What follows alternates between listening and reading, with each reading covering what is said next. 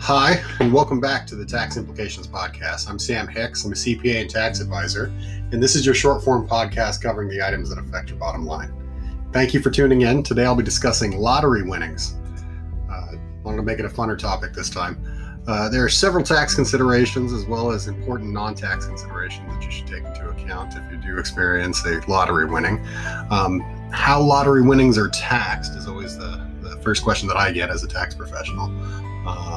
Some people don't ask it until it's much later after winning, but that's a different story.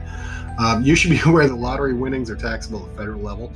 Some states don't tax lottery winnings, but you can be rest assured the federal government does want a piece of the lottery winnings. This is the case for cash winnings and for the fair market value of any non-cash prizes you may win, such as cars or vacations.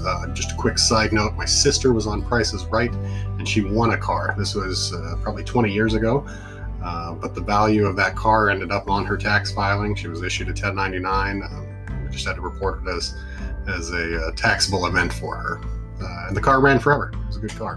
Good overall situation from the Price is Right. Thanks, Bob Barker.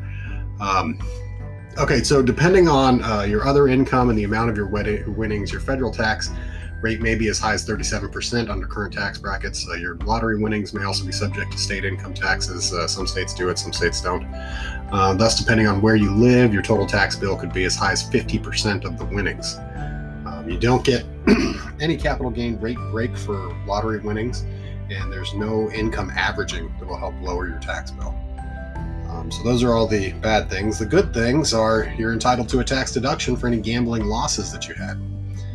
These are taken as an itemized deduction, and they can't exceed your winnings for any year. But if you have lottery winnings that are payable in annual installments, the installments you receive in the future are also still gambling winnings, making losses on those future years deductible to the extent of the installment. That's a good thing too, kind of let you stretch it out.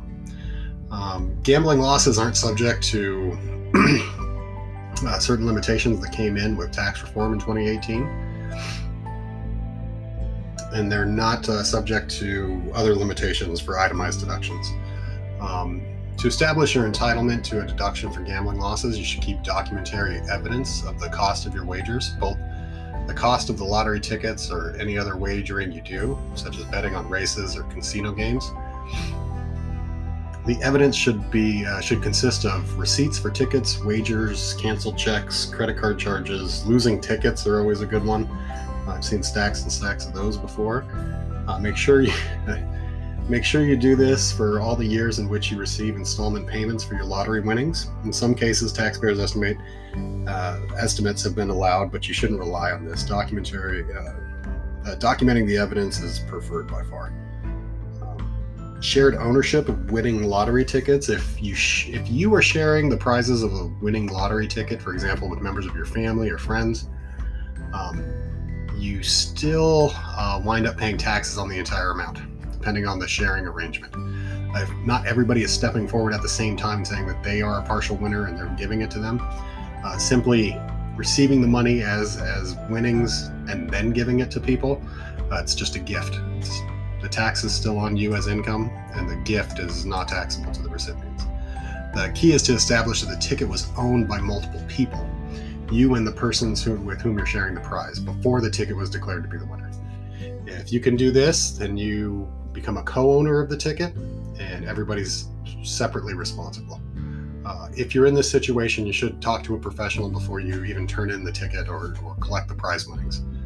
But if you can't prove the co-ownership, or if in fact you simply win and then want to give away part of your winnings, you'll be subject to income tax on the full amount of the prize. In addition, you'll be treated as having made a gift for the part of the prize that you gave away. You may be subject to a separate gift tax filing, and if the gift is large enough, you may even have to pay gift tax on it. That just depends on the amount of the gift and other circumstances. And just to be aware that the IRS is likely to question the validity of claims of co-ownership agreements if the co-owners are all members of the same family. In that case, it's especially important to be able to establish evidence that co-ownership arrangement was properly set up before the lottery ticket became a winner. So, this is another thing to kind of cover is the sale of the rights to lottery payments installments for a lump sum. This is where you get a lump amount. There are companies out there that will pay a lump sum for lottery winners in exchange for the winner's rights to future installment payments. If you enter into this type of transaction, you must include the entire lump sum you receive as ordinary income. You don't get to stretch it out over the time that the company receives it. You get to report it as income in the year that you receive it. And this is seen as ordinary income and not capital gains income. Even though you're selling the future rights to things, the government doesn't give you a tax break on it. The amount of any lump sum payment offered to you depends, at least in part, on a discounted rate that is not ordinarily determined by negotiation. A discount rate is an interest rate that is used to determine how much a series of installment payments is worth right now. A lower discount rate means a larger lump sum for you now. A higher discount rate means a smaller lump sum for you now. This is done as a part of the calculation in these types of transactions. If you've been approached by a company like this, please contact a professional before accepting any offer. These offers require careful evaluation to determine their fairness, and there are people out there to help in this situation and work on your side so that you're not negotiating just with the company. For divorce situations, if you won the lottery while married and later divorce or separate from your spouse, you should exercise great care in determining how your lottery winnings will be treated and who will be responsible for the tax consequences. For example, in one case, a lottery winner entitled to receive his prize in annual installments agreed to turn over half of each of the annual payments to his ex-spouse, but did so in a way that left him liable for income on the entire amount, or income tax on the entire amount of each installment. If you find yourself in divorce proceedings, please talk to a tax professional so that you can understand what the tax consequences are for any agreement that you agree to, that you enter into. And then just to discuss estate taxes real quick, if you're entitled to receive annual installments from a lottery prize over several years, it's possible that you'll die before the end of the payout period. In this case, there's a present value of unpaid installments will be part of your estate. It just means that there's an asset for your estate, future payments that may be received by some of your beneficiaries.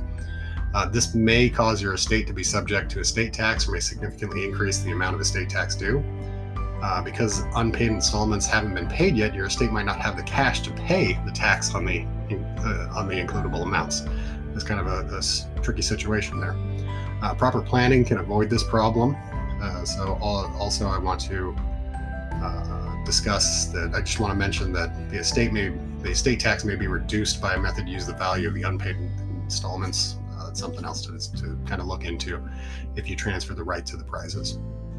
If you have been fortunate enough to win a sizable lottery prize, I strongly recommend that you review your entire estate plan, especially in light of changes to estate tax in the jobs that were passed in 2017 and the potential ones that are going to be passed here shortly. You should consult with your experienced tax and legal professionals before making any decisions for yourself or for your family. Thank you for listening to this week's podcast. If you have any questions that you'd like discussed in future episodes, please contact me at sam@taximplicationspodcast.com.